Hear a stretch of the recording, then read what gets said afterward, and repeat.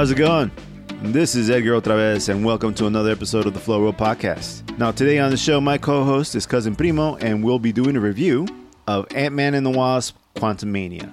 Directed by Peyton Reed, written by Jeff Loveness, and it stars Paul Rudd, Evangeline Lilly, Michael Douglas, Michelle Pfeiffer, Jonathan Majors, and Catherine Newton.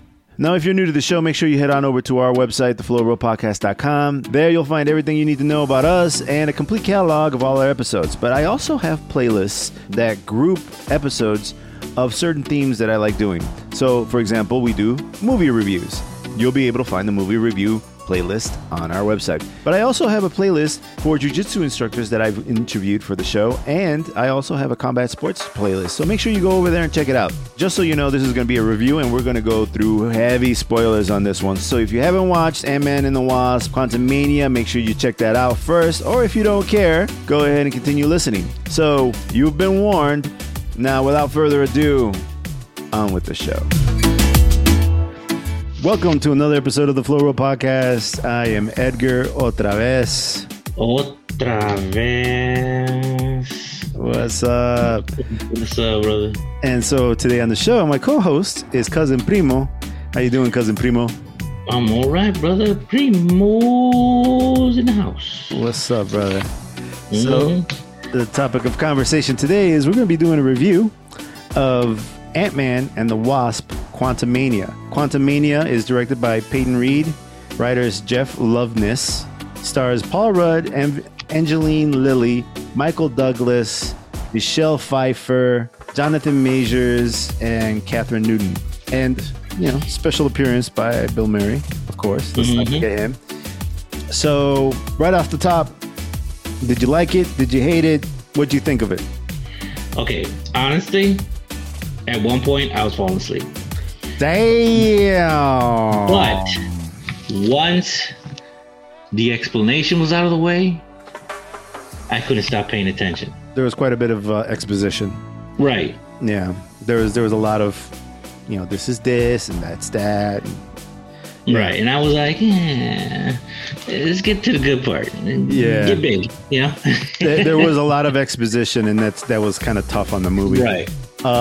That's a good point. I didn't realize it because I liked the movie. I enjoyed the movie, but it's not the strongest of even the Ant-Man series. I thought the first Ant-Man was great. I thought the second one was pretty good too. This one is probably, in my opinion, probably the weakest of the three movies, and probably one of the weakest movies in the Marvel Cinematic Universe. But it's also a key movie. Well, I don't want to jump to the end, but yes, I feel like the end credits were more important than the actual movie itself. True. But maybe I'm wrong. Here, let's get started. So right from the get, we got Scott Lang, who's played by Paul Rudd. Love Paul Rudd. I think he's great. I loved him in the other Ant-Man movies. But he's become a little bit of a local hero, right? He's walking around. He's got a book out. He's got a book on tape, and he's riding that fame a little bit, right? Right. He seems to be kind of not doing much other than that. He's kind of happy with his status and privilege almost, but it doesn't seem to want to do anything else with it. Where his daughter is trying to affect change. She feels that there's people that need her help, and she wants to be a hero. She wants to continue being a hero.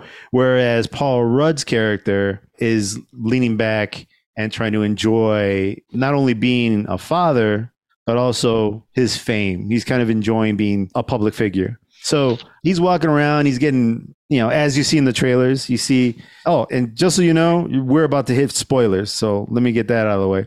But yes, so he's enjoying his fame. He's going to the coffee house. People know who he is, but might mistaking him because he's popular, but not the most popular guy, you know? So he's getting confused with Spider-Man and whatnot. So people are recognizing him as an Avenger. So he's almost like a movie star. I want to kind of equate it almost to like a UFC star, you know? Right. Some of the UFC stars, these are people that we see on TV, right? And they're famous, but you could still like possibly walk into a gym and see them, right? Right. And maybe even train with them, depending where you're at and what gym it is, etc. Because I mean, some gyms are closed off, but whatever. But like, the possibility of running into these people, and they're famous, but they're living almost regular lives because they don't make movie star money, which is kind of the same issue with being an Avenger. They don't get paid to be an Avenger. They're just Avengers because they want to be. So Paul Rudd is just walking around like a normal guy, but he's a super popular guy. And people are stopping him and they're talking to him and whatnot. And so he's really enjoying his fame. But things start kind of picking up when they go have a dinner at the Van Dyke and Pym house, or Van Dyne and Pym house. And Hank Pym and Janet Van Dyne, Michelle Pfeiffer and Michael Douglas, they have almost taken on like a grandfather role, right? They're sitting there and they're, being grandparents almost. But then they're having these conversations about, where Casey Lang has been learning stuff about the quantum realm. She's been experimenting. And so he's like, what's going on? Why are you guys doing this? He's like worried that she's going to start being a superhero, which kind of like he doesn't want, which is almost like, again, I want to equate it to being a fighter or a UFC guy. Because you want your kids to have some of the things that you want to do. So like that you did, like, for example, if that was my situation, I would like it if my kids learned how to fight. I don't want them fighting, Right. And this is the case with Casey Lang. Scott Lang is a superhero, but he doesn't want his daughter to be a superhero. He wants his daughter to be safe. So he might give her equipment and stuff to keep her safe, but he doesn't want her fighting crime, So then they figure out that she's messing around with quantum realm stuff. And Michelle Pfeiffer, Janet Van Dyne, she's like, what are you doing? They're in this room where she's been testing stuff. And Cassie Lang turns on some machine and is sending a signal down in there into the quantum realm. And Michelle Pfeiffer or Janet Van Dyne is like, please stop doing that. Turn that off. Obviously, Van Dyne knows something about this. They turned it off, but then it kicked back on and sucked everybody into the quantum realm. And yeah, so you get into the quantum realm, man, and it's all kinds of wackiness, right? So they're walking around to see all these like weird shapes, and some of these things are monsters, and they get separated. So Cassie Lang and Paul Rudd or Scott Lang end up together, separate from the rest of the group in the quantum realm. Right. I can't remember. Hope Van Dyne ended up with her parents, right? As they were falling through to the quantum realm, she activated her suit and flew and captured both her dad and her mom and flew into it faster. Yes. So they hit the ground. They hit the ground somewhere else. Yeah, that makes sense. Right. And I wanted to tell you something. Like that realm, to me, looks like solid space. Solid space. So you mean like it's space, but like there's masses that look like space everywhere. Yeah. Like things are floating.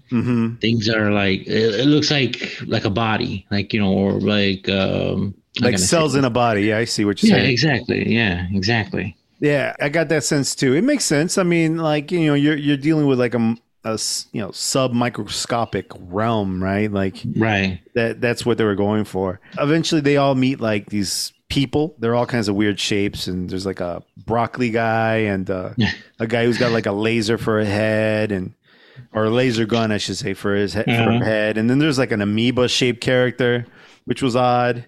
At least Paul Rudd's character runs into Jantora, who's played by Katie M. O'Brien, who is like this jack girl, but she's like some kind of princess, right? And so I was a little confused with that whole like situation. She takes them in.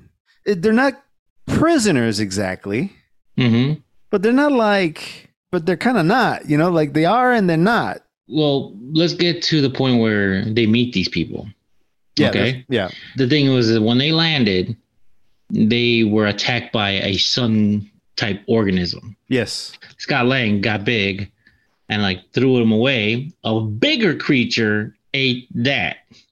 Okay. That was making his way toward both of them. As they're running away, the character with the laser gun for a head blasts this creature and blows up.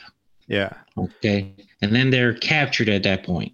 Yeah, and that's the part where I'm like, are they captured? Are they not captured? Because they're not exactly friendly, but they don't seem to be like, okay, you're under arrest. You know what I'm saying? Right. So they take them back to that living building. Right. Which happens to be like their rebellion.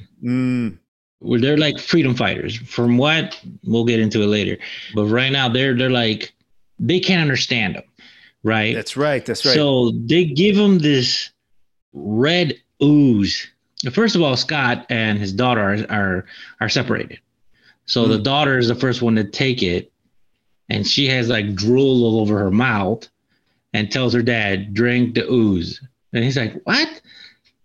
No, So that point there, they give him the ooze. And once he takes the ooze, he starts understanding what they're saying. Yeah. Right. So the ooze, it's like a universal translator. Yeah. Yeah, we got to drink it. And first of all, it so comes weird. And it comes from that little red dude who was obsessed with holes. Yeah. His name was Veb. Veb, right. Veb, who was played by David. Oh, man, I know I'm going to get this name right. Yeah. Wrong. I mean, David, that's... I can't even say it, bro. That's Malchian. Okay, it's foreign. Okay, I just dude's not foreign though, man. That dude's not. I think he's. I'm pretty sure he's an American. No, I mean I understand that, but the last name is like it's foreign to me. He's the guy who actually. I mean, they recasted this guy so that he could be in this in the movie. I mean, that's Malchian. He's Polka Dot Man. Right, that's who he is, right? But I still can't pronounce this. Yeah, he's also but in the Ant-Man series, he's the guy who was like the Baba Yaga. Remember, he would be like, Baba Yaga, Right. And so like he's part of the crew that helps Scott Lang steal stuff. Right. He sure is. Yeah, so but that's here he's Veb. But here he's Veb. He's like this amoeba like thing, and he gives them part of himself so that they can understand him. That's weird, but it's gross. I thought that was interesting. I thought that was fun. So and then he starts understanding them, and then William Jackson Harper, who plays Quaz. William Jackson Harper, you would know him if you watched The Good Place. Right. He's in that, but he's a mind reader in the movie. And so then he starts making all these weird jokes about like, I'm a mind reader and I wish I wasn't because people are filthy. People are nasty. He can't shut it off. Yeah, he can't. He can't shut it off. Yeah, and he knows what people think. He's like, stop that. He's like, no, stop thinking about that. And I'm trying to. I'm like, no, stop. You're not really trying. Stop. Yeah, I thought that was funny. So at this point in the movie, this is where I kind of got a little distracted. We went to a place where they serve food, and sometimes I wish I didn't go to one of these places, but I took the kids with me, and you want to make the experience entertaining for everybody. So they got food that I didn't want, and so I had to go deal with that. So I missed a piece of this. So can you fill us in what happened exactly here? Well, at this time, they switched to the other three people who fell down, who actually came down with them, which was Janet Van Dyke, Dr. Hank Pym, and Hope. Yeah. They run and hide because for some reason they're being scanned. Someone's looking for them down there, right? And you see like a caravan, right? A caravan, and Janet Van Dyne is standing in the middle. So then all of a sudden these guys start coming around them. They're racing like, they're about to capture them, right? The leader of this caravan comes out and starts fighting her. She literally cuts this guy's arm off and stabs him in the chest. And then the hand starts growing, the arm starts growing back, and the knife reappears. He starts laughing. She starts laughing. They start hugging each other, and they're old friends. Yeah. Is this how you greet them down here? That's what Hank Pym says. He's like, they can trust us. I'm like, I hate to see what happened if he didn't trust you, So he gives them clothing, gives them a ride so that they can go meet someone else that can help them find Scott Lang and his daughter. At that point, after the incident with the slime, the princess says, doesn't matter who they are, they got to go because they don't know them. Yeah. Scott's trying to say, oh, I'm just trying to get my daughter home. And she says, well, at least you have a home. The Conqueror, since you came from up there, he's looking for you. And they go, and then they say, who's looking for us? The Conqueror. They don't specifically say who, they just say the Conqueror. From there, she's like, oh, then we're just trying to find our friend and Janet. And then she goes, Janet? How do you know her?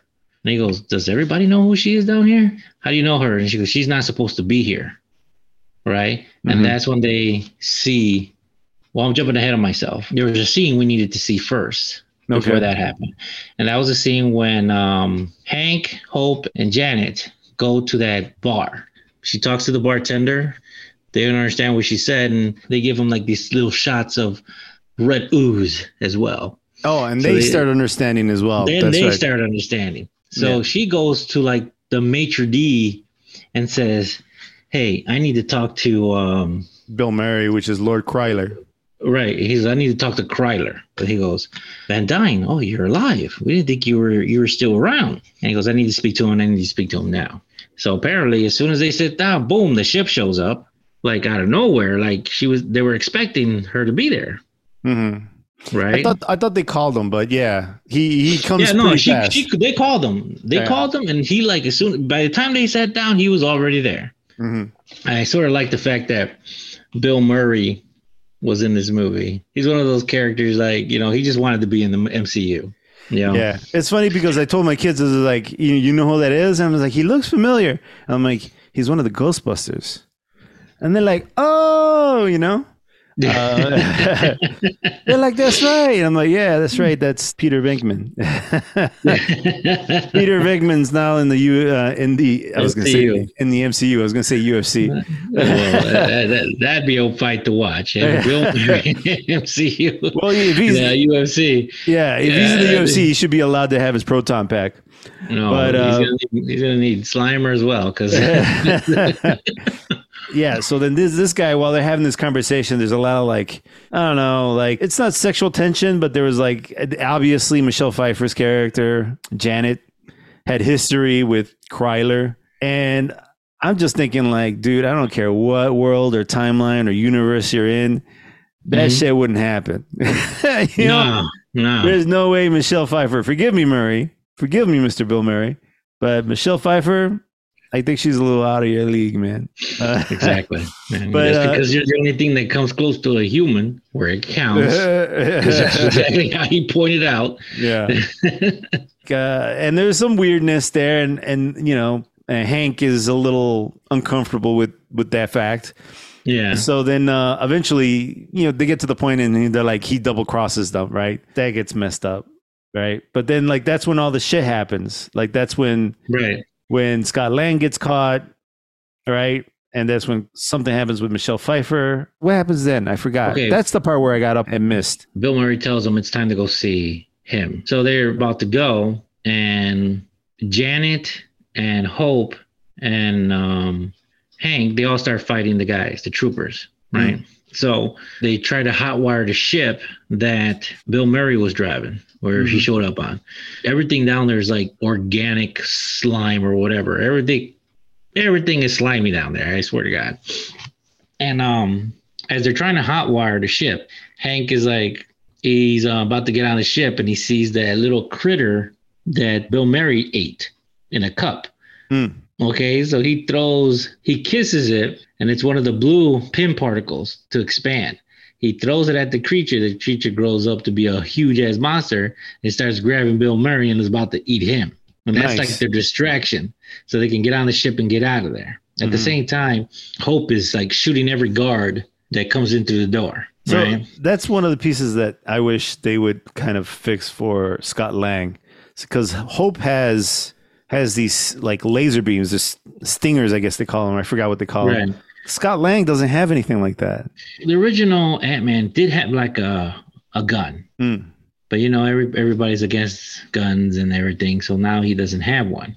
So pretty much he's more of a physical guy, if anything, and he has the ants. But he's not a strong fighter. He's not like Captain America. No, nowhere near Captain America. No, nowhere near. Yeah, not even close. Not even if he's gonna fight someone, his best chance is to fight not even Rocket, because Rocket will kick his ass. Like, who would be a good matchup for him? For him? Yeah. Oh, dude, you're Howard the Duck. Well, I mean, Hank can still like blow himself up, right? Like, he'd get real huge, right, and step on people. Howard the Duck wouldn't be able to deal with that, right? But Howard the Duck can, he can bite his ankles or something. I don't know. Yeah. But there are some scenes in there where he shows his dominance. And there's some scenes where he lacks dominance, in the movie. Yeah. But they escape, and there's like an awkward moment where they're talking about sex partners, and he's like, "Go ahead. Well, it was this one girl," and blah blah blah. And then you're talking about Hank and Janet, because they're flying around in this ship, getting away from whatever just happened at the bar. Right. And then she was like, "Well, I had needs," and he was like, "I had needs too. I had this girl," and I'm like, all I could think was like, "Hank, bro, you didn't have anybody." Yeah, exactly. I was just like, "Come on, bro." Yeah. Yeah, you didn't get nothing. Come on. Right. Yeah. And he's like, well, she wasn't you, babe. I'm like, what was wrong? It wasn't you, babe. Whatever. Whatever, man. I ain't buying it, but whatever. Yeah, say whatever you got to say to make yourself feel better. Right. There. Let's go back to the camp.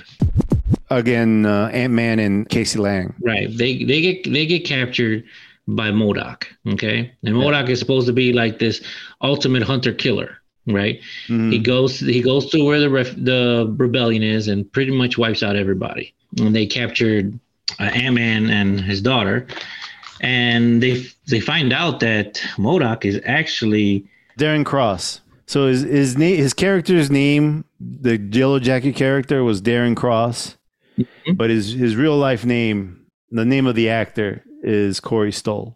Then who's Mark Wyman then? On set, MODOK. Yeah, so that guy is probably just like the green screen guy.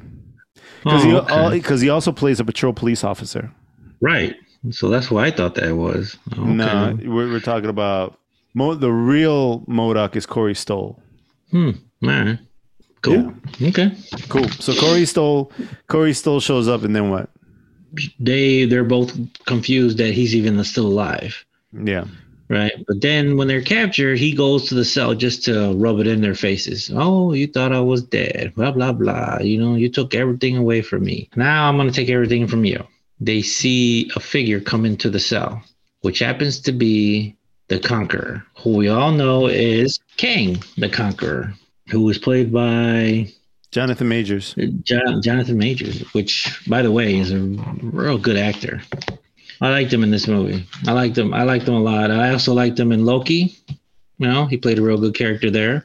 And like I said, we'll break down everything about him in a little bit. Yeah. But that guy there, she tells him, like, I know who you are, and I need your help. And he goes, what's that? And he's telling this to Ant-Man, by the way. He's telling him that I need you. I hear you're a thief. I need you to steal something for me. And he goes, I don't think I'm going to steal anything for you. And that's when he slams him into the cell and says, he goes, I'm an Avenger. And he goes, oh, I've killed plenty. And he pretty much said that. No, he said, you're an Avenger. Have I killed you? I don't think he remembers even killing him. At the end of that little conversation, when he threatened his daughter, he's like, either you get this for me, or I kill your daughter. Yeah. First of all, this guy's loaded with power. Okay. But what you guys don't know is this guy has none. All his power comes from that suit. Yeah. Right. So all from that suit. Yeah. He's like a super Iron Man. Pretty much. So he tells him, okay, I'll get you what you want. What do you want? So apparently he tells them about this supposedly battery. Yeah. That has expanded. So he needs it to shrink back down. But they tell him it's going to be a hard way for you to get down there to get it. You got to super shrink yourself all the way down. And Shrink it from there, from a subatomic level, which is crazy because they're already at subatomic. So you're gonna go beyond that to make that battery or that cell shrink. While that's happening, Hank and Hope get the story from Janet. What she's so afraid of down here. Well, I think that happened like the moment, like the backstory happened immediately when both Janet and Hope and Hank landed in the quantum realm. We got the backstory. We got an introduction to who Kang was. Mm-hmm. And in that backstory, we realized that Kang wasn't a nice person. He was like, eventually what happened was they figured out that the battery was drained. And then Janet, with her science, helped Kang figure out how to recharge the battery. It took him a while, but they figured a way to like recharge the battery and then get that ship to work, which is like some kind of weird chair. And so then when she put the battery together onto the ship, she touched it, and something about the battery is hooked into Kang's memory. Mm-hmm. And then when she touched it, all those memories flowed into her, and she immediately knew who Kang really was. She realized that this guy's been destroying timelines for a while and that he's essentially a monster, right? So they have like a falling out, and it was like a really kind of sad falling out because there was emotion there. He had grown attached to Janet to a certain extent and promised that he would leave her realm alone. All she had to do was comply and give him back the battery. Instead, she took it, she ran, and she took that battery, that cell battery, stuck some pin particles on it, and blew that sucker super huge.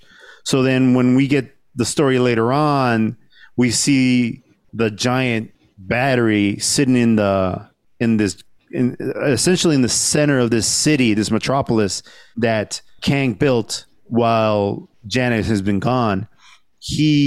Probably while Janet was there even. He explains that he has to go into the battery and at the heart of it, shrink it back down, right? So he shrinks down, jumps in there, and that is the trippiest scene, probably the most interesting scene in the whole thing. And we got a glimpse of it in the trailer where he is trying to like run towards the center of the battery. And as he's running, he starts breaking off into different versions of himself. So several variants pop off of him as he's running through this field. And he's like, what's going on? And they explain, I think it was MODOK who explains to him, this is like, those are all possibilities of you. Right, because he's in a possibility storm. Yes, a possibility storm. That is correct. So then as he's running through this field or this like void, more and more of him starts popping off and splitting off of him. And he's making more and more variants of himself. And they all start kind of ganging up on him and almost like drowning him. But at one point, something about his consciousness kind of came across to the other variants of himself. And he realized that he needed to do this. He needed to survive so that he could be there for his daughter. Right. You know, and so when he does that, that's when he gets the other versions of himself to start helping him instead of trying to drown him.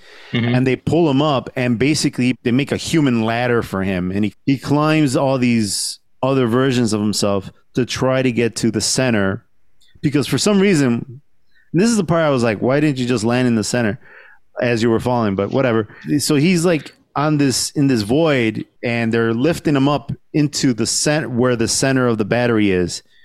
He throws one of those enlarging pin particle things at it, and it doesn't work.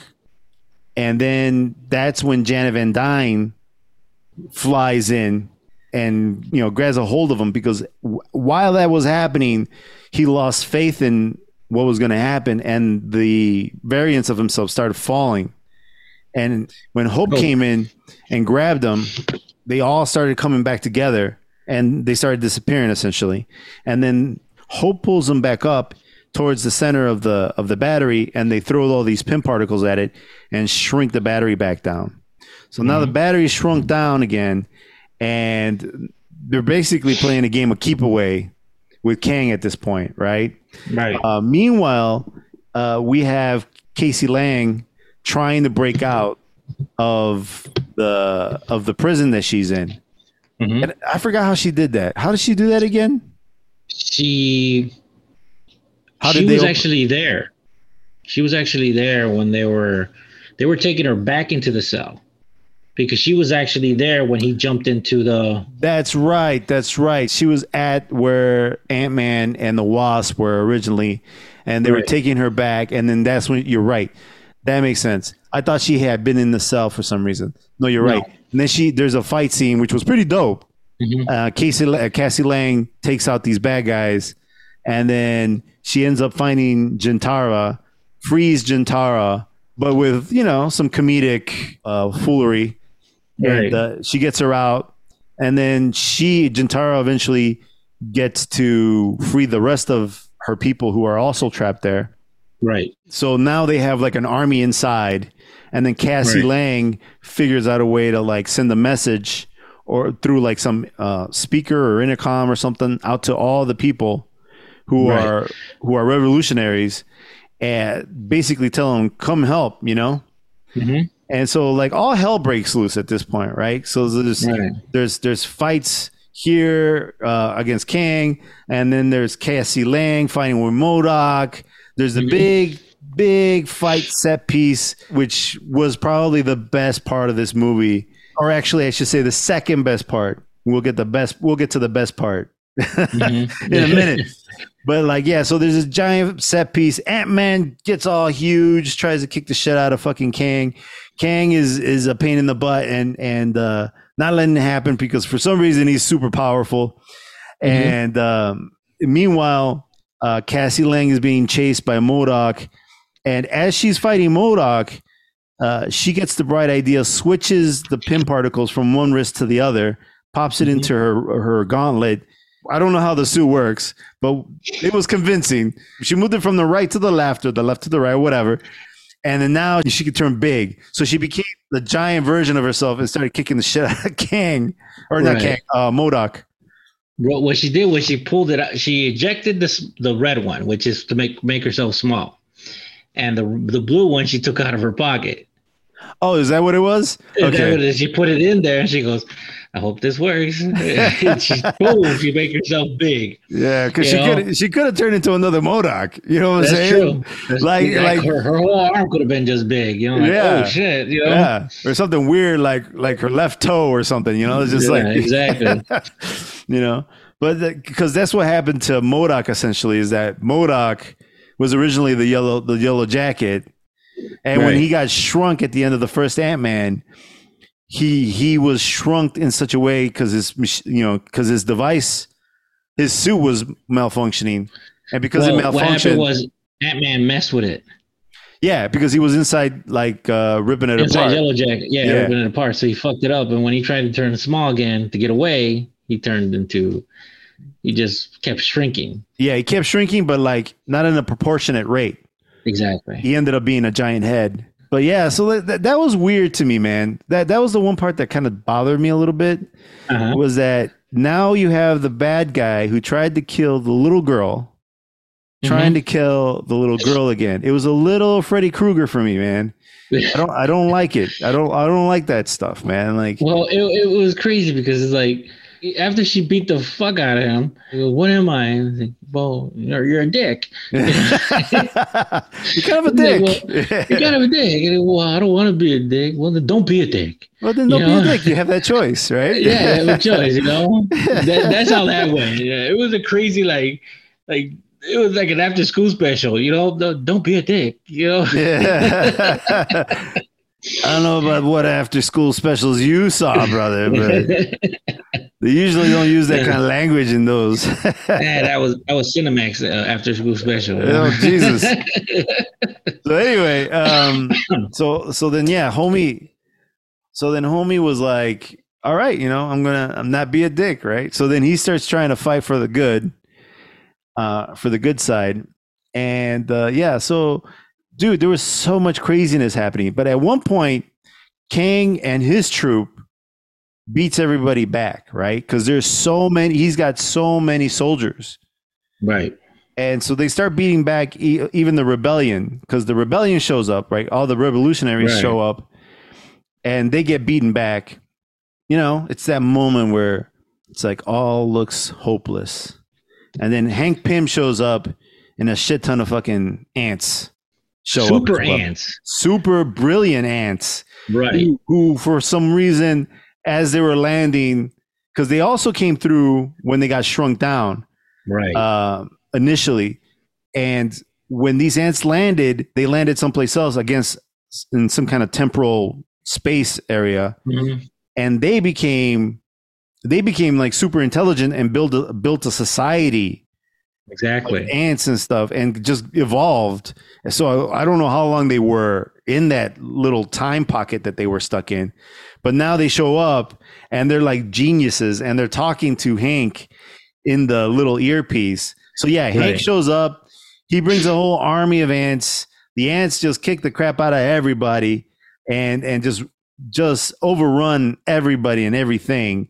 And Kang, who was winning the fight at that point, gets overrun by a stampede of ants. Exactly. And he tries to hold them back with his force field, but then was it MODOK who reached in? First, MODOK attacked him, and he tried to break through the shield, and that didn't work, so he got blasted. And then, he did do some damage to the shield. He already had weakened it for the ants to come to it, but then one big red ant actually is the one that broke through, and they all decided to swarm him. Yeah, and they took him. Yeah. And so you think at that point he's done, right?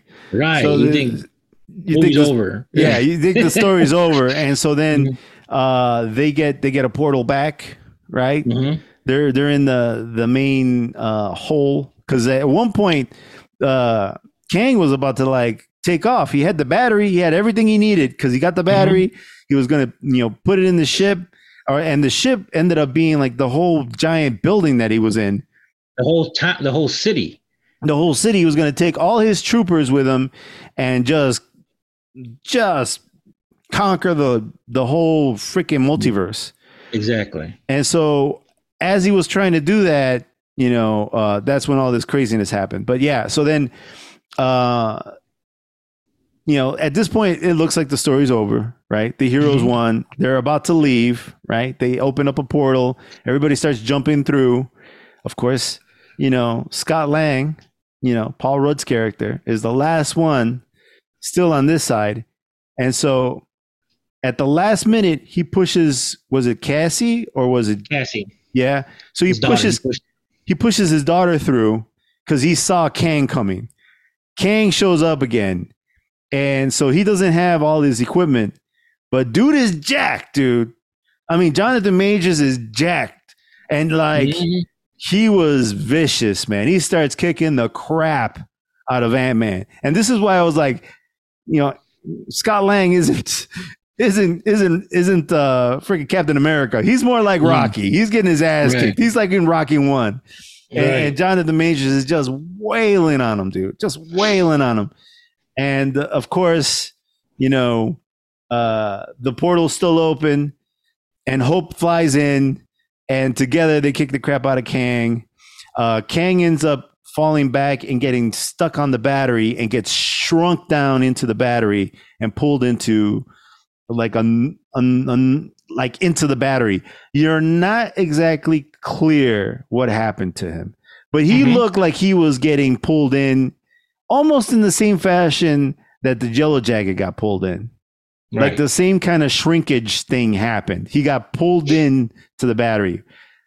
But again, you get the idea that maybe he's dead. Right. Or maybe he's not. You don't know. It was one of those ambiguous, villain died kind of thing.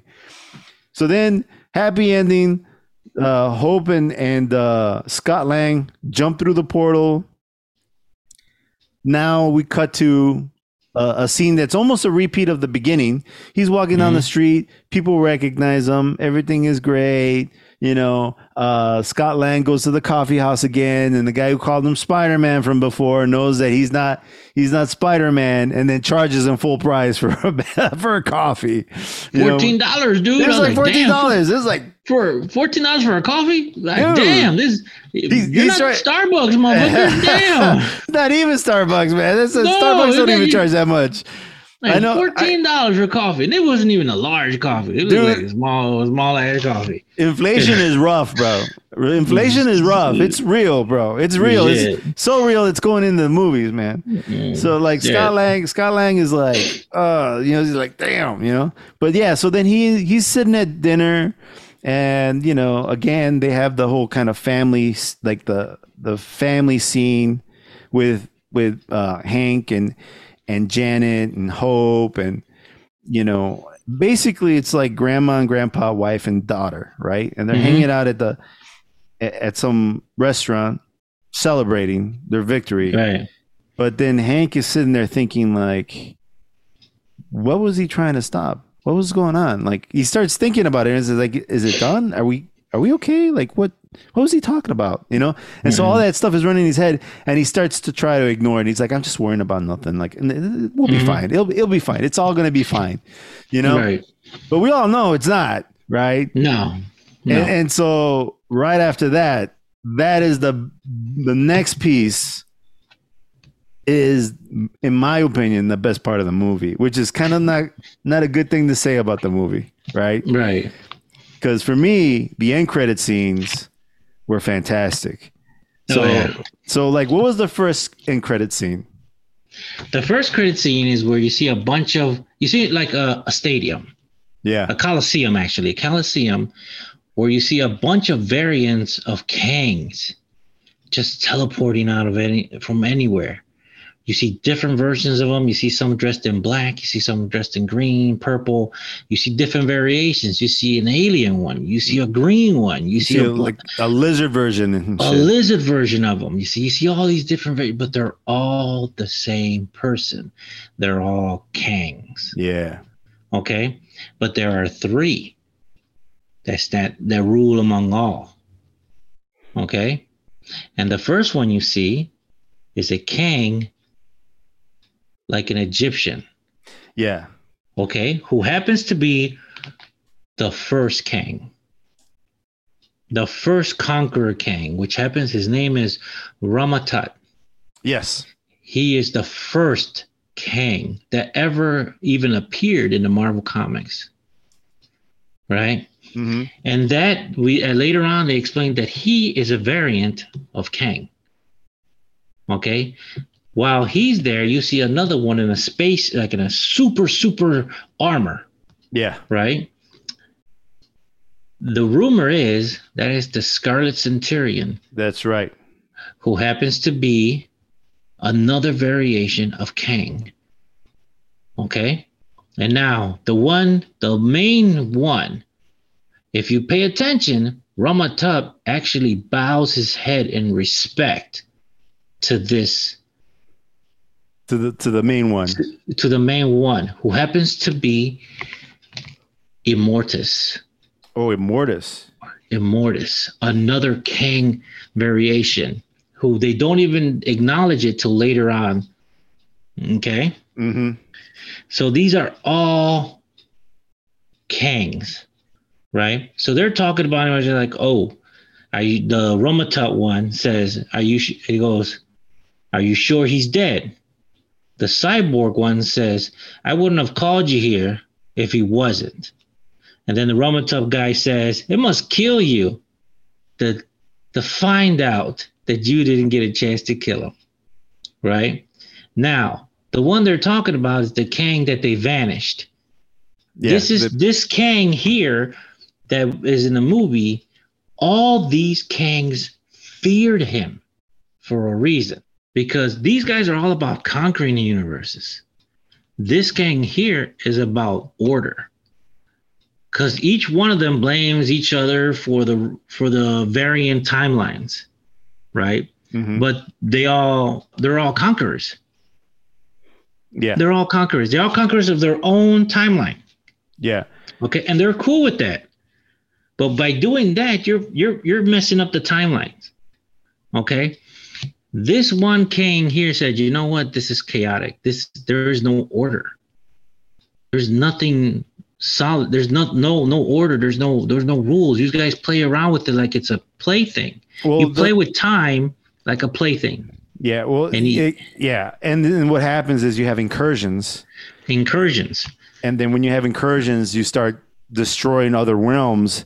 And so what he was trying to make sure wouldn't happen is that they don't destroy his realm.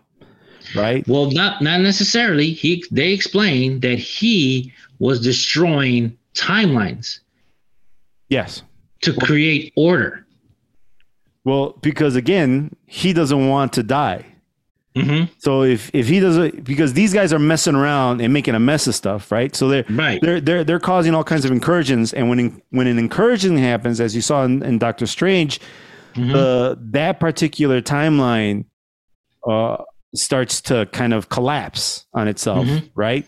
So that if that keeps happening, then there will be no multiverse, right? So in order for that to in order for him to like continue to live, he's got to make sure that these idiots don't go around and mess up every timeline, including his. So that's why he wants order, so that these guys stop killing all the different realms. That's why he needs only one true timeline, you know? So, but yeah, I think that was kind of what Kang in the Loki was talking about. And I have a feeling that this Kang the Conqueror, will become that version of Kang that we saw in Loki. Like that's my theory, but go ahead. That's your theory? Yeah. But my theory is he's still alive. Oh, he found a way out. They imprisoned him there for a reason. Okay, because they can't kill him off. Because the theory is that he is Kang Prime, or the one he who remains. No, he's a different person. Kang Prime is the main Prime, the main Kang. He is the one who actually they all splintered from. Okay, now another theory is that there's a young version of him, right? Yeah. Who, if you know who I'm talking about, there's a young version. He is Iron Lad. Yes. Right? I'm excited for that version. Right. That one there, he knew what he was going to become. So that's why he went back in time to stop himself. So we're jumping around in the theory realm. Right. Before we do that, hold those thoughts, because I do want to talk about Iron Lad. Before we jump around into theory realm, let's go into the next. Well, let's talk about some of the things you saw in this end credit scene, because you saw those three Kangs. What other Kangs did you pick out? I picked out. There was two. There was Mr. Griffin. Mr. Griffin. Mr. Griffin is the CEO of Krang Enterprises, who actually you see in Loki. When they go to the town and they see the place has been destroyed, Avengers building. Actually, the Avengers Tony Stark's main building, who was actually Avengers headquarters, was bought out by King Industries. Yeah. Who happens to be Mr. Griffin's another variant of Kang. I didn't realize that. He's a guy in the suit. So you saw him in the end credits. He was walking around in the suit. He was one of the guys that teleported in. Wow, I didn't see that. Right. Shit. I'm gonna have to watch that end credit scene. Hopefully, somebody has it on YouTube. So that CEO Kang was walking around. That CEO, he's walking around. He's looking like this. On my phone, you can't see me, but he's an uppity guy. He looks like he's in his suit and everything. You know, he's all like proper. You'll see him. He's actually, as they're teleporting in, he's one of the guys toward the right. Okay, he's one of them. Okay. Uh-huh. Now, from there, they actually say that you do get a chance to see what they happen to show you is what's going to happen. Now, you see the Coliseum full of them when they tell him, who did you call? He goes, I called all of us. Right. Mm-hmm. And that, my friend, everybody in the Coliseum, every Kang, that is Kang's dynasty. Yeah. That's what it's leading up to. Yeah. So just like you, I did a little theory digging, and someone says that they saw a version of Kang in a Doctor Doom suit. There's going to be a Kang. There's going to be a Kang that's a Doctor Doom. But from my understanding, it's not the real Doctor Doom. It's a Kang Doctor Doom. So there's going to be a real Doctor Doom. That's the Kang in the black armor. Yes. Yeah. He does make an appearance. You do see him. But they're thinking that he is a variant from the Scarlet Centurion timeline. That doesn't make sense. Why would there be two Kangs in one timeline? Scarlet Centurion is actually a super future Kang. So in other words, he's in a future that doesn't even exist yet. Okay.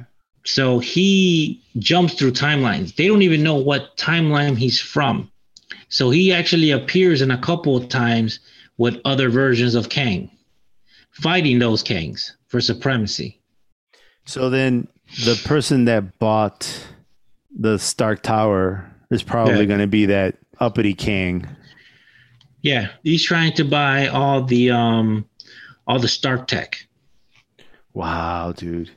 They were so like those are the ones I know. I didn't realize that's the ones that stand out to me. I didn't recognize anybody else, but like they used the old pictures from the Council of Kangs to make the Coliseum. Yeah. That was pretty cool. Right. With statues of Kang. And then the messed up part is they're all wearing the masks. They all have scars. Some don't and some do. Most of them do, though. Most of them do, but the question is, where did those scars come from? What are those scars? I guess we'll find out. Yeah, we will. But like, dude, I'm super excited for that, man. I can't wait to see that big old dynasty fight. It's going to be like a whole bunch of Kangs. It's going to be just like, Avengers, not Infinity, but Endgame. Exactly. It's just a giant war, and we're going to have superheroes against super villains. It's going to be wild. It's going to be ugly. It's going to be great. Can't wait. Awesome. Yeah, I can't wait either. So like now we have a glimpse. I don't want to jump too far, but we have a glimpse of who the team of bad guys are. Right. But we don't even know who the Avengers might be. We have an idea. No, you don't have an idea, because these are just people who they're trying to throw us off. We have no idea who the Avengers are going to be in this movie, because they're supposed to be ready by the Kang Dynasty. Yeah, we'll see. When that happens, that all goes out the door, because the last one to end this series is Secret Wars. Yeah. And do you know who the champion of that Secret Wars was? X-Men. No. Who? The main winner of the Secret Wars, and they all say it's the one. There's only one person who won that war. Doctor Doom. Doctor Doom. Doctor Doom. That'll be interesting. Yeah. So then Doctor Doom is going to be on the side of good? No, dude. This was so that makes sense, because then Kang Dynasty, if Doctor Doom wins Kang Dynasty, that makes sense. That's like what happened with Thanos, right? Mm-hmm. In the first Avengers, or in Avengers Infinity War, right? So like that. Whew. Because pretty much, I mean, we could talk about that later. But we'll talk about that later. Secret Wars is all about good and bad. That was it. Just because some celestial being wanted to see who would win. That's all he did it for. And Doctor Doom won. That's nuts. I didn't know that. Yeah. So then let's move on to the second end credit scene. Right. So why don't you take us through that? So we end up like maybe in the 1900s, right? Mm-hmm. Early 1900s, maybe 1901, right? Where we meet Victor Timely, right? Who happens to be another variation of Kang, right? Who went back in time and he created a town called Timely, Wisconsin. Okay, where he was the mayor. Okay, and introduced robotics into that town. But here you have Victor Timely, and he's like, let me say, one of those showmans who's introducing a new invention. And the invention is Victor Timely and his astonishing temporal marvel. In other words, a time machine. Okay, so while he is saying that time is, I can't believe I didn't write this down. He keeps saying this thing throughout the entire movie. Time is everything. Okay, so from there, he starts explaining his device, and everybody's like paying attention to him and everything. Who do we see in the crowd?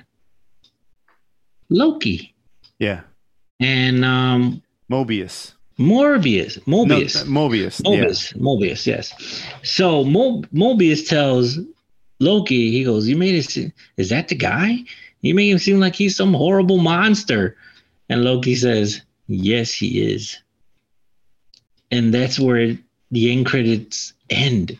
Yeah. A buddy of mine explained who this guy is, and he's been around in every Marvel movie. Victor Timely? Victor Timely has been announced my fault. Not Victor Timely. Kang. Kang has made an appearance in almost every movie. In Iron Man, when his father opened up the museum, right, and he introduced that flying car, you see a friend of his who is the first synthetic Human Torch. What? Yeah. The android Human Torch. Android Human Torch. Your friend told you this? Yeah. What's the name of the real name of the android Human Torch? I'm getting Jim Hammond. Jim Hammond, who happens to be friends with Victor Timely. So the android Human Torch, again, Jim Hammond, is a friend of Kang, but not Kang himself. No, the Victor Timely of that Kang. Yeah. So you're saying that not so much that Kang was in every movie, but there's an Easter egg for Kang in every movie. Right. That's nuts, dude. They also said that he made like the Ramatut logo is in Moon Knight. Yeah, I believe that. Makes sense. Yeah, I believe it makes sense. I'm pretty sure they even mentioned Ramatut. I think so. Yeah. I don't want to say yes. I'm not sure. I'm gonna have to watch it again. But yeah. But yeah, that was my take on both endings. Dude, okay, so let's talk about some of the weaker points of the movie. Okay. I feel like you fell asleep. I missed a piece and I feel like I didn't miss anything. That's not good. The movie was enjoyable. Don't get me wrong. I think it's worth watching, but it's not Endgame. It's not even Spider-Man No Way Home. You know what I'm saying? It's not up there. It's not in that level. It's not. I heard it was on the Rotten Tomatoes. It's the second movie to make the Rotten Tomatoes list. But look, so like the critics and all that stuff, that's some nonsense. Like, I think they're a little too hard on the movie. It's fun. I think so too. Yeah. I enjoyed the movie. I thought it was fun, but the writing wasn't very strong. I think there was too many characters. I think one of the things it could have done to make the writing stronger was instead of bringing Janet Van Dyne and Hank into the quantum realm and having them have a subplot in the whole thing, it's like leave those guys out. Let Ant-Man and Cassie Lang take care of it and have that be a father-daughter movie instead. Right. You know what I'm saying? Right. I can see that. Because they kind of like, I don't know. I feel like they had an opportunity to tell a real good story there, where Scott Lang missed 5 years of his daughter's life, right? Which was a big point. Was one of the points that Kang used to kind of influence him to get him to do what he wanted, so that he would go into the battery and shrink it down again. So rather than have all these different characters and all these subplots and Bill Murray, shagging, Michelle Pfeiffer's character, all that's all nonsense. Like, we didn't need any of that. We could have just done Scott Lang, Cassie Lang, father-daughter movie, him trying to make up for lost time. And I think that got lost in the writing. I think it was there initially. I think that was the initial plan for the story, and I think that piece got lost, because it could have been a stronger movie if they just would have those two characters. They could have basically kept all the other sub characters even, but just concentrated on these two characters.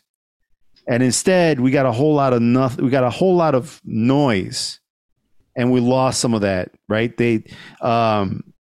I understand that maybe it was an attempt to kind of write an ensemble story where you have a large cast and stuff, but there's too many characters that need story time. I think that hurt it. They should have just again kept it to those two characters. It would have been a stronger movie if they would have spent more time with Scott Lang, because this is the trilogy for the Ant-Man, and I think usually they just go 3. I mean, Thor tried to do more than 3. It did well with the 4th one, right? Which one was the Love and Thunder? Not Love and Thunder, the other one. The one where Ragnarok. Was that the third one, or was that the second? That's the third one. Okay, so the third one, that one's probably the best of the Thor movies, right? And they did a 4th one, and that one wasn't so strong. I felt like they needed more time in that movie, and they kind of squeezed it down and edited some of the better parts of that movie. But who knows? We'll never know. But I feel like it could have been a stronger movie. Like, Ant-Man could have been a stronger movie if they just fucking stopped trying to put all these Easter eggs and all this crazy stuff in it. There was just too many distractions, too many. Like, I like the spectacle, but I think there needs to be a better way of kind of allowing the spectacle to take its space, but not take it away from the actual character and the storytelling, which and part of this, I didn't have this thought on my own, actually. I was talking to Lechuga earlier today, and we were texting back and forth, and we were sharing some ideas. And so some of this is inspiration from him, because he was going to crap on this movie. He was going to shit all over this movie. I like the movie. I think it's enjoyable. Storytelling, not so great. It's not so strong. It could have done a better job in the story and developing the story. Right. But that's my problem. That's how I would fix it. I love Bill Murray. Don't know if Bill Murray needs to be in this movie. You know what I'm saying? Like, it's cool that he's there. I don't know if you can really write him in. Like, I think you can just leave that character out. Even Hank and Janet, as much as I like Michael Douglas and Michelle Pfeiffer, I think they could have been left out of this. I think even Hope could have gone into the quantum realm with Scott Lang and Cassie Lang. That would have been fine. I think 3 characters would have been enough. But that whole side story where, I hated that. I hated all that. Like, I didn't like the idea of Michelle Pfeiffer. I didn't even think it was funny. You know, it was just uncomfortable. It was weird. Like I didn't find it funny at all. I was like, oh, that's gross. Like ill. You know, like I just didn't. None of it. None of the jokes that they made there was any funny. Wasn't fun at all. I just they could have left that off. Better ways to tell a story, but you know what? Like you don't know until you put it out. You know, I know they do test screenings, right? But you know, once you get to the point where you actually have a movie to show people, you kind of like pretty far down the path, right? There's only so many things you can do that will fix the movie, you know. And once you put these characters in and you shot these scenes, what are you supposed to do? Like you know, you're gonna take Hank and Janet out of the movie. What do you do with Hope now that you put her in these scenes by herself? You're like, right. I don't know how you could fix it once you get down the path where you can actually have people watching it. So anyway, so let's talk a little bit about what the future will look like with the MCU. I'm talking specifically, I'm more interested right now about thinking about who would be the Avengers. Like who are the strongest possibilities of the Avengers? What does the team look like? Right? Like the core team, because like in the end, like when they had Endgame, like every Marvel Universe character came in and they were all Avengers at one point, right? But I'm talking about the core group. There's always about 6 or 7, you know, Avengers doing the main work, right? So who do you think will be that group? Well, for sure, Miss Marvel. Miss Marvel. You think Miss Marvel will be yes. one of okay. I don't know if I disagree. I think it would be cool because I like Miss Marvel a lot, and I think it would be cool. She would be like a Spider-Man. Right. Who else do you think will be on that team? Oh. Give me about 6 characters. Let's go with that.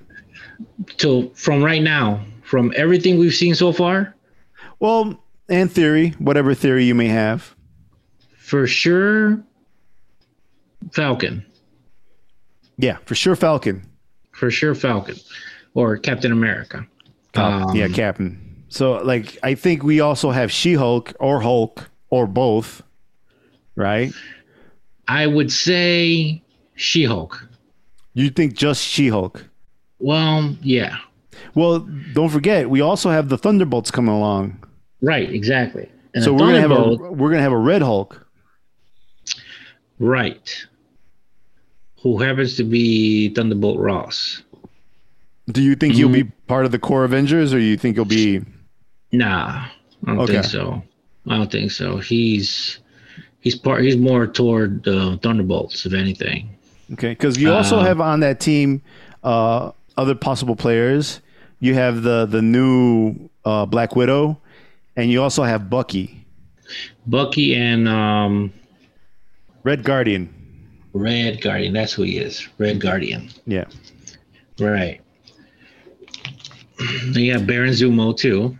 You have Baron Zemo, but like I don't see those guys being part of the actual like main core Avengers. I'm talking about like actual possibility. I think Bucky could possibly be a core, or maybe not. Who knows? Well, yeah, because he actually did become Captain America too. Yeah, he eventually became a Captain America, which I think that's what will happen once Falcon is done with being Captain. Right. You know, because you got to have a captain. You got to have a Captain America. There's always a leader, and it's always the Captain America character. Right. Let me see. In the Young Avengers, you have. I'm not talking about Young Avengers. I'm just talking about. No, but I'm saying they're trying to see who was on that team. None of those haven't even showed up yet. So. Well, you do have a Young Avengers. You have Spider-Man. You have of the Young Avengers. You have Spider-Man. You have Miss Marvel, and you have Scar, or I shouldn't say Scar, but a Hulk. Right. And that's usually Hulkling, you know. So they got so they have Scar to play that Hulkling role. Right. Trying to figure out who else is who. Man, there's like so many people we can. Well, Shang-Chi for sure. Shang-Chi. Yeah, he's definitely. I see him as an Avenger. Dude, that guy is super powerful, man. Yeah, there's no way you can't have that guy on the team. Like, And I one, agree with that. I think I want to say one of the Eternals. nah. I didn't see that movie. I don't think any of the Eternals belong on the team. Well, the end credits, there's someone that was a key member of the Avengers, who is going to be a key member of the Avengers. Yeah, I don't know. Which is Black Knight. I guess, I mean, we haven't really seen much of Black Knight at this point, right? Right. Only that the guy got the sword. That was it. Yeah. I don't know if, I don't know, man. I don't think anybody out of that movie is going to be any of the Avengers. I just, from my understanding, I didn't see the movie, but I thought it was one of the, from what I'm hearing, it's one of the weakest of the Marvel movies of all time. And I don't see it. I don't know. I don't see anybody out of there coming into the Avengers. I see them in the like the grand mass of Avengers. You know, like when everybody's like Avengers Assemble and you have like 200, 300, 400 Avengers. Like, sure, you know, like they can be part of that, but I don't see any of those guys being part of the core group. I agree with you about Shang-Chi though. Shang-Chi will absolutely be one of the Avengers. And I think it would be great if he was one of the key players. Like Iron Man was with Captain America. You know what I'm saying? Right. Like if they were like that would be fantastic. Like him, I don't know who else, but like you also got Captain Marvel. Don't forget you got Captain Marvel. Right. I think Captain Marvel needs to be part of that team. Like Miss Marvel, Captain Marvel, Shang-Chi. I agree with all those. And of course, Captain America, Falcon, you know, Spider-Man, you got to have Spider-Man on there. Spider-Man's popular enough. They're going to have him on there. They'll probably give him some kind of new suit or new weaponry or something to make him powerful again, you know, but like I would love for them to introduce Miles Morales. Dude, I think that's going to happen. I think we're going to get a Miles eventually. I mean, obviously, eventually. But I don't know how far. From my understanding, they added a few more movies or a few more things for Tom Holland to do. They extended his contract. So I don't know what else, how long that contract will go. But I would be surprised if he makes it past the last in this series. What is it? It's not Kang Dynasty. What's the one after that? Kang Secret Wars. Avengers Secret Wars. So like I would be surprised, although he is young enough, but I would be surprised to see Tom Holland pass Secret Wars. You know? But I mean, who knows? Because I would like to see Miles Morales sooner rather than later. There's this whole thing that they're doing right now. You got She-Hulk, you got Hulk, you got Hulkling, you know, you got Ironheart, you have Iron Man, you're probably going to have an Iron Lad. There's no way you're not going to have Kang and not introduce Iron Lad. You have all these variations of popular characters. Let's make some new ones. Let's we're also going to introduce the X-Men. They're going to introduce them. They're also going to introduce the Fantastic Four. I can't wait for that. Give me some variation here. Give me something that's going to be different, because right now we're getting a lot of remakes, right? We're getting a lot of characters taking up mantles that are already been created. Right. Like, let those characters die. You know, let there be no more Iron Man. Let there not be another Captain America. Let there not be another Hulk. You know, like, don't get me wrong. I like She-Hulk, and I would like to see her play that role for a while. But get rid of the other Hulks. We don't need so many goddamn Hulks. Like, why do we have so many characters doing the same thing? Right. Give us some new characters. Give us some new blood, you know? Like Wolverine. I love the Hugh Jackman Wolverine. Can't wait to see the new Wolverine, the actual new Logan, right? That's what I want to see. Let that character be introduced. Let that character come in and take a new role. I would love to see that Esposito guy they keep talking about take up the mantle of Professor X. That would be interesting, because these would be the new versions, the actual characters. They're, you know, that Esposito is going to play Charles Xavier. You know, right? Whoever's going to take up the mantle of Wolverine is going to be Logan. Is going to be the real Wolverine. You know, don't give me these these knockoffs. Give me some new characters. Give me some new people. Make up some new characters. Like we have Namor now. That's a new Avenger. He could be an Avenger. Right. That would be a great addition, but he's usually an antagonist. He's usually kind of a villain, right? Right, but he has joined the Avengers. Yeah. He was also known as a Defender. Yeah. So like they would be great if he showed up and been part of the Avengers. It would be great for him to be in there. It'd be great for Shuri to be in there. Like I would like those two characters to be part of the Avengers team. So like Shang-Chi. So what we got so far is we got Shang-Chi, Namor, the new Black Panther, Shuri, one of the Hulks. My preference would be She-Hulk, just She-Hulk, not Professor Hulk. She-Hulk. Yeah, right. Just She-Hulk, Captain Marvel, Miss Marvel, Spider-Man. Who else am I missing? Captain Falcon. Right. I think that's already 9 there. That's already 8 there. That's 8. Yeah. I would love for that to be the core group. That would be enough for me. Right. I'm not a fan of the new Black Panther. I think the character, I think the actress that played Shuri isn't as charismatic as Chadwick Boseman. I wish they would have made Lupita. I forgot her last name. I always butcher her last name, but I love this. I love this actress. She was so charismatic. She's so interesting. Lupita Nyong'o. She is so interesting. I would love to see her be a Black Panther over the actress that plays Shuri. Right. She would be more interesting as Black Panther. I just want to see new blood and new characters. Like, let's make some new characters. You guys, this is the Marvel Cinematic Universe. Anything is possible. Right? I would like to see the White Vision join the Avengers. Yeah, that would be cool. I mean, and he's out there, right? Right. But I mean, again, he's not exactly a new variation, a new actor playing a new role, but right.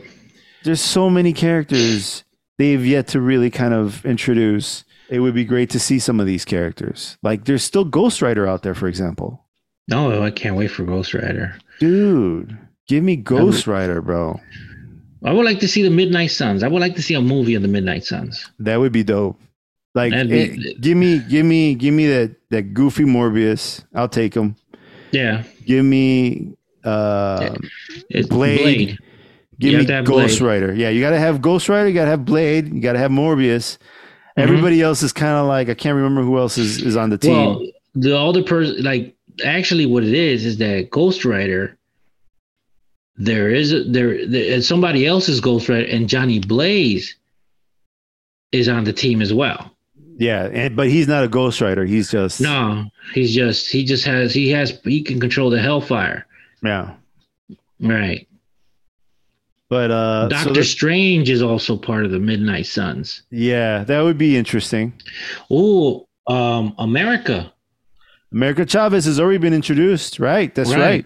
But you see, America, like you were trying to get to before, America could be part of that young Avengers, right?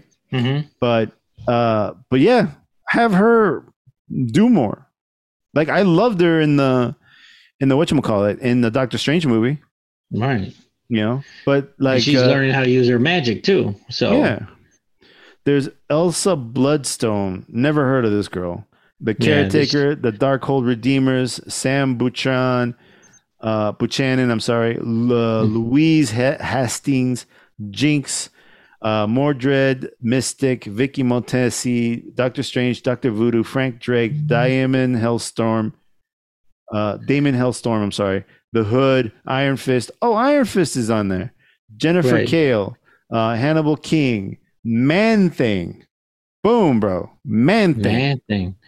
Also, Werewolf by Night. Let's have them do a little more. Like, you could have those guys be a little more, not necessarily be part of the core Avengers, but maybe there could be another, like, Civil War situation where we have these extra characters pop in and fight at, like, instead of, like, a airport hangar, Maybe fight out in the, I don't know, in the middle of the street or a park or something. Dude, you know? If they do this, if they do this right, with the Fantastic Four and everything, and the X-Men, dude, I would love for them to create the Vault. Which one's the Vault? The Vault is a superhero prison in the negative zone that Reed Richards invented during the Civil War to hold super criminals off Earth. So no chance of escape. If you escape the prison, you're still locked up in a negative zone. Interesting. They recruited like the first Thunderbolt team through there. Like Venom was part of that team. Green Goblin was part of that team. There's a few stories I wish they would do. What's that? And one story is, of course, Avengers versus X-Men, which is not going to happen until we get X-Men. Right. But we got to have Avengers versus X-Men. We got to get that eventually. Right? Oh, yeah. That's not going to happen until after we're done with Kang. But I want to see that. And before Tom Holland goes away, I want to see I know this is not a popular idea, but I would love to see the Clone Saga occur on the screen. Oh, that'd be so great. Because then we would have two Spider-Man. I know I just complained about too many of the same character. Right. But I like the idea of Peter Parker Spider-Man thinking he's a clone. Right. And Ben Reilly takes up the mantle of Spider-Man. Yeah. Yeah, I'd love to see that. Another one I would like to see Inferno. I love that. I know it's not the strongest series, but I love to see Inferno. I would like to see the Age of Apocalypse.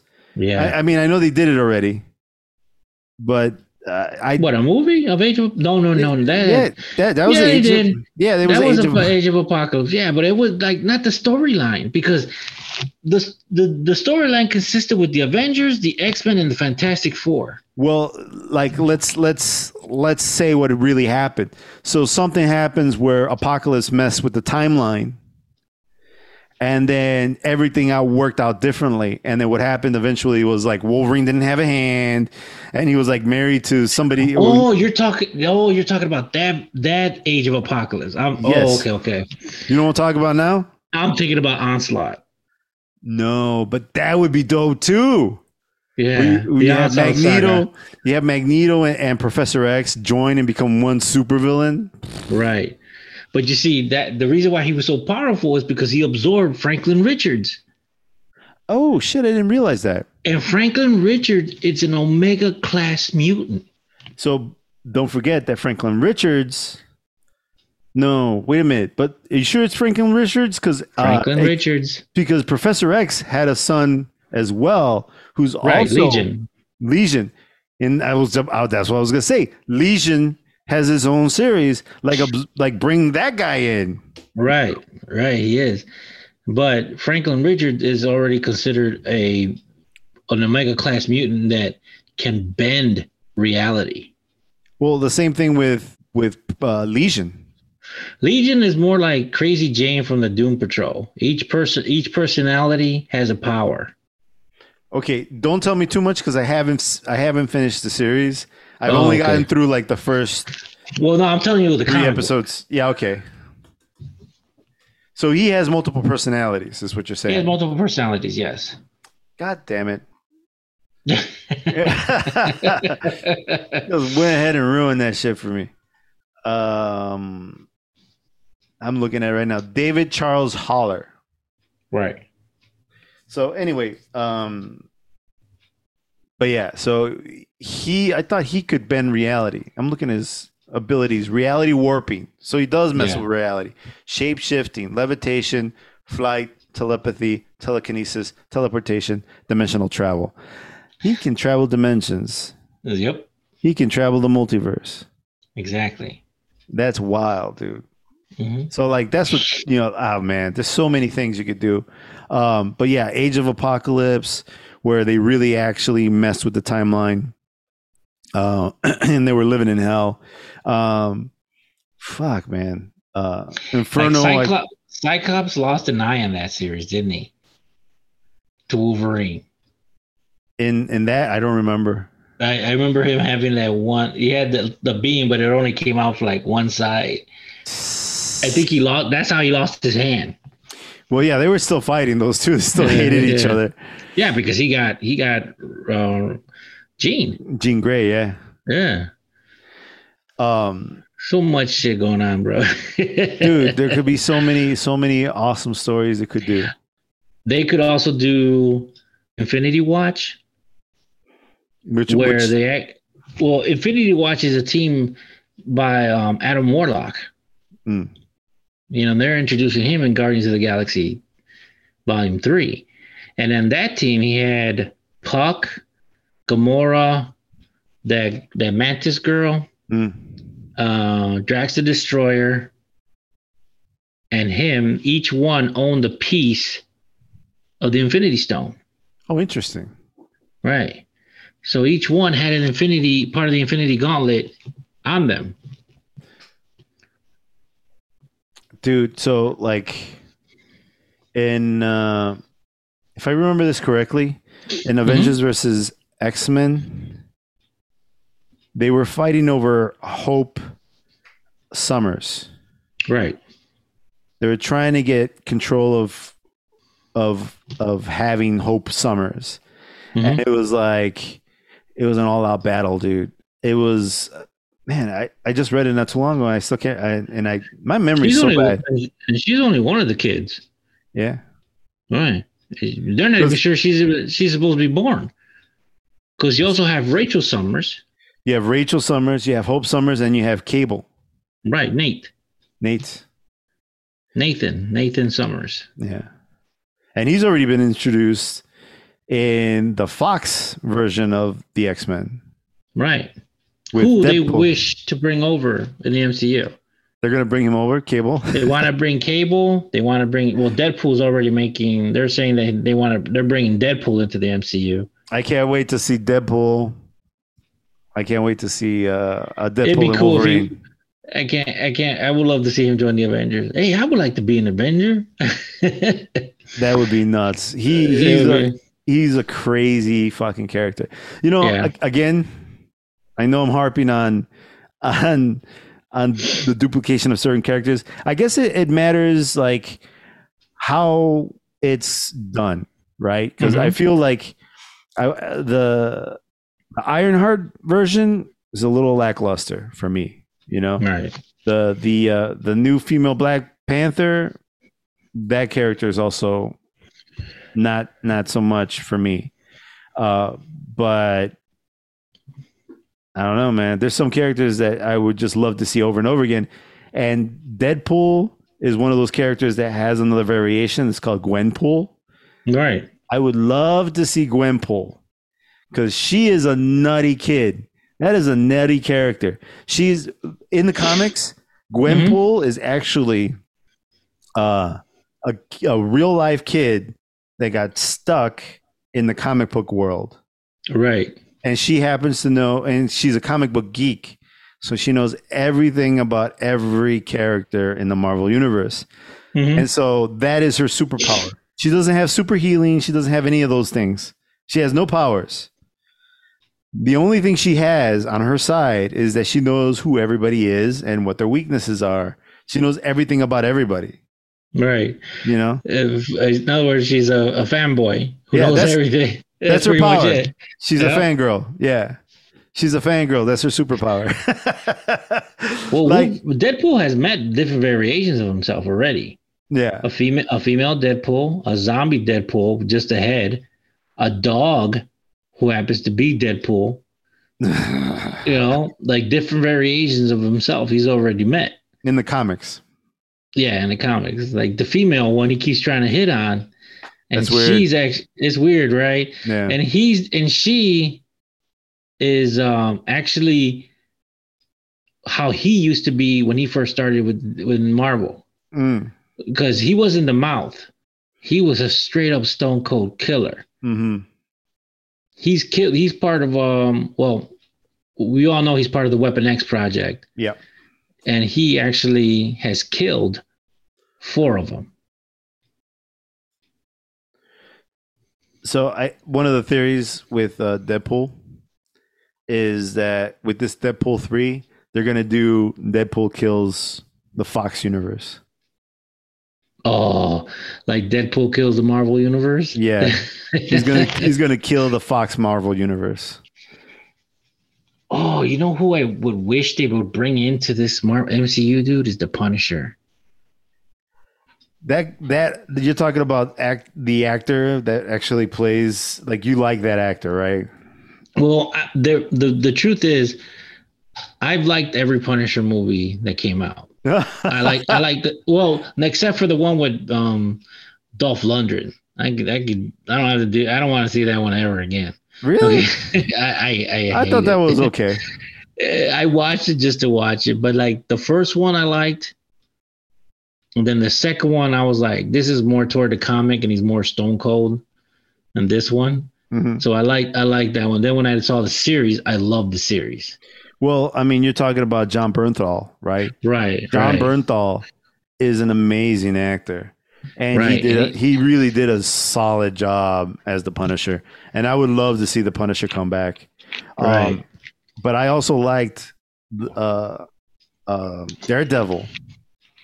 Like, that would be another character that could be the top of the Avengers. Yeah. Although he's not powerful enough.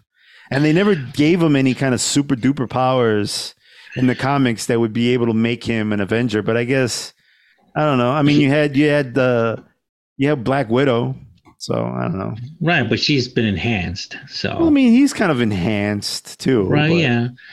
But like, Daredevil was actually a secret Avenger. Oh, is he? Yeah, there's also a secret team of Avengers. But Hank McCoy is one of them too. Mm.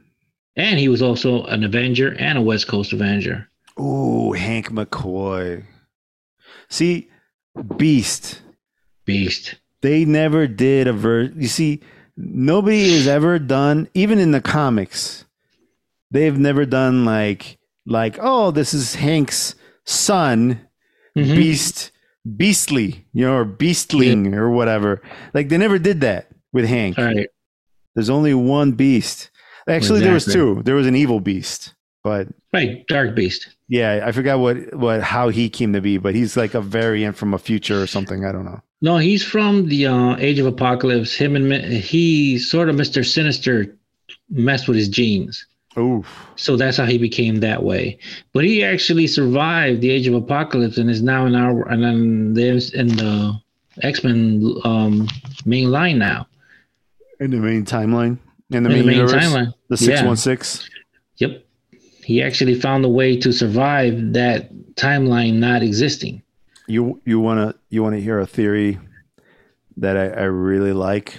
What's that? That there's possibly talk of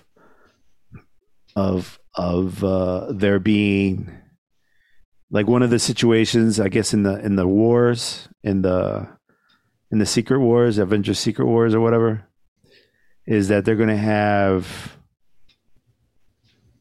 one of the worlds we've already seen fight the 616. Ooh. So, like, you know how we saw those Avengers in Doctor Strange? Right. Like, those guys with an evil Iron Man is going to fight the Avengers from the 616. Wow. That would be like Justice League versus the evil Justice League, the crime syndicate in the DC. Right. I would love to see that. Yeah, dude. Like, have the evil Avengers, the Dark Avengers. Evil Avengers, yes. Right. Like, but the original Avengers as bad guys. Like an evil Captain America, an evil Iron Man, an evil Black Widow, an evil Hulk. Well, I mean, think about the variations that they had in there. They had Captain Carter. They had an evil Doctor Strange, played by the same character. They had they believe that there's a Tony Stark, and that was played by Tom Cruise. So there's a lot of fan casting, but like the fans want like an evil Tom Cruise Iron Man. Right. That would be so dope, because I there's something about the Crime Syndicate that I really like because they're not really talking about DC. The Crime Syndicate is the evil Justice League in DC. They're not really the characters we know. Right. They're all variations. They're all no, but not only that, but like for example, the Superman who's Ultraman. Mm-hmm. That's his name in the DC universe. He's a Superman. He's Ultraman, but he is he's from Earth 3, right? In that world, Krypton blew up or whatever, and then blew up at the same time. Blew up, I guess, Daxum. That's like the neighboring planet that's inhabitable or whatever. And so then they fired off a rocket just like they did over here, except Kal-El never made it. It was a Daxamite that made it out. Right. And the Daxamites are like ruffians, right? Mm-hmm. So that Daxamite made it to Earth and became an evil Superman. Right. And so that would be awesome, dude. Like, because he's not really Clark Kent. He's not really Kal-El, although I think his name is Clark. But like, he's just got a whole different situation. Just like the woman that plays Wonder Woman, or who is Wonder Woman in that world, her name is Superwoman. But I believe I think she's Lois. I'm not sure, but whatever. Like, that's all freaking awesome because they're not exactly the characters. They're even Owlman isn't. I believe isn't Bruce Wayne. Bruce Wayne. No, it's not. You know. But with all that said, like, I like that idea. I don't like them tainting the original characters. Like, I'm not a fan of Injustice, and I don't think a lot of people are either. You know, it would be kind of cool if that Iron Man ended up to being Ultron. I think that's what kind of happens. Like he, not that he becomes an Ultron, but like Ultron, he's not opposed to Ultron. You know what I'm saying? Mm-hmm. Like they're buddies or something. Mm-hmm. He's Ultron is essentially the Vision in that world. Right. But so here I'm looking up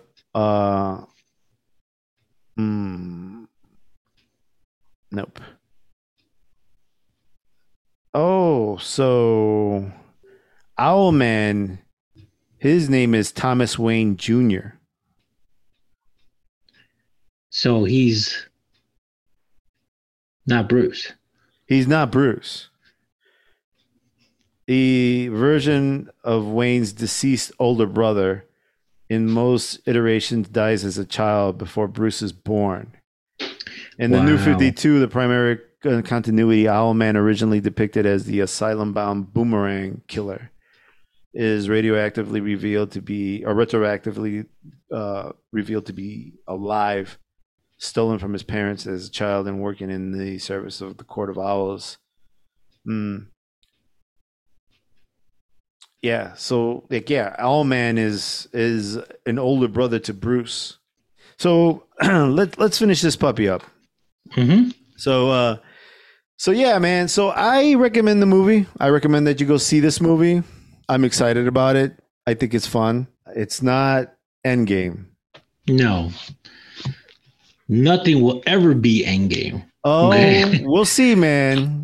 We have a lot to see. Yeah, we got Kang Dynasty and we got Kang Secret Wars, right? Right. So we'll see how that goes. No, not Kang. I'm not sorry. Not Avengers. Avengers, Kang Dynasty, and then Avengers Secret Wars, right? That's Secret Wars. Right. Secret Wars. So we'll see how that goes. Yeah. So anyway, yeah, dude. So I'm excited. We'll see how this goes. I want to see more Kang. Right. I want to see Doctor Doom.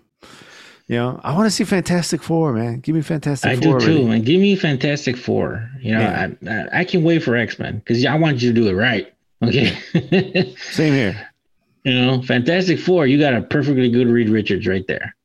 That guy was perfect for Reed Richards. I don't know if they'll bring that guy back. Actually, he signed up. He wants to do it. Oh, really? Oh. Yeah, he wants to do it. He passed up as being Captain America. Well, he figured that he wasn't good for the role.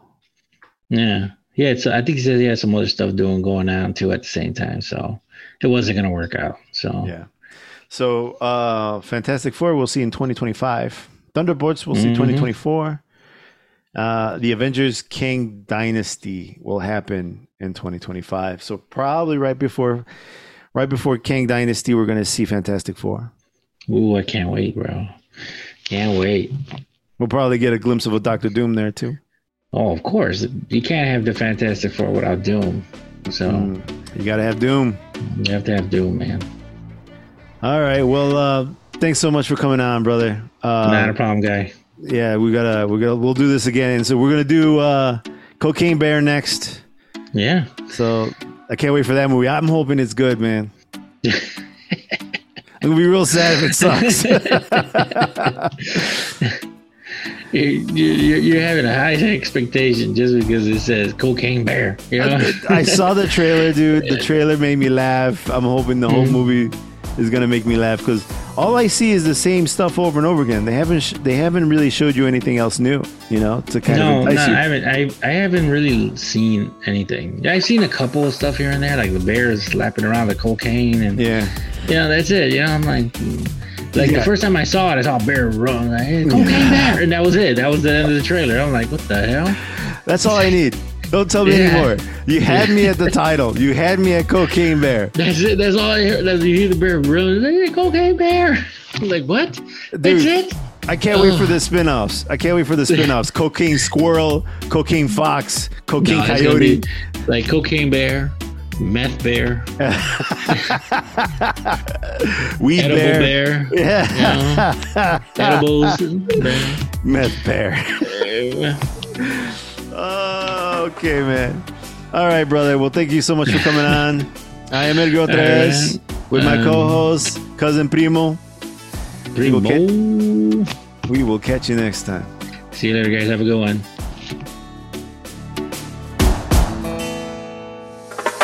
The music you're listening to is titled Conmigo by Nico Rengifo, and you can find that over at Epidemic Sound. Also, I wanted to point out that we are now partners with Titan Fitness. I love Titan Fitness. I actually have the T2 rack in my basement. It is amazing, and since I bought the shorter one, which I believe measures to 72 inches height-wise, it fits perfectly in my basement. So if you're looking for reasonable prices on your home gym, make sure you check out Titan Fitness. They're an excellent option. And when you do, make sure you click on my referral link in the description. So there you have it. Not a strong movie, but it's good. It was entertaining. I had a good time, and so did Primo. But at least from my perspective, I think some of the best pieces out of the movie were the end credits, which is not a good thing to say about a movie. But anyway, don't forget to follow us on social media. You can find me on Instagram under the name Edgar Otra Vez, or you can follow the show under the name The Flow Roll. And don't forget to follow my co-host, Cousin Primo, under the name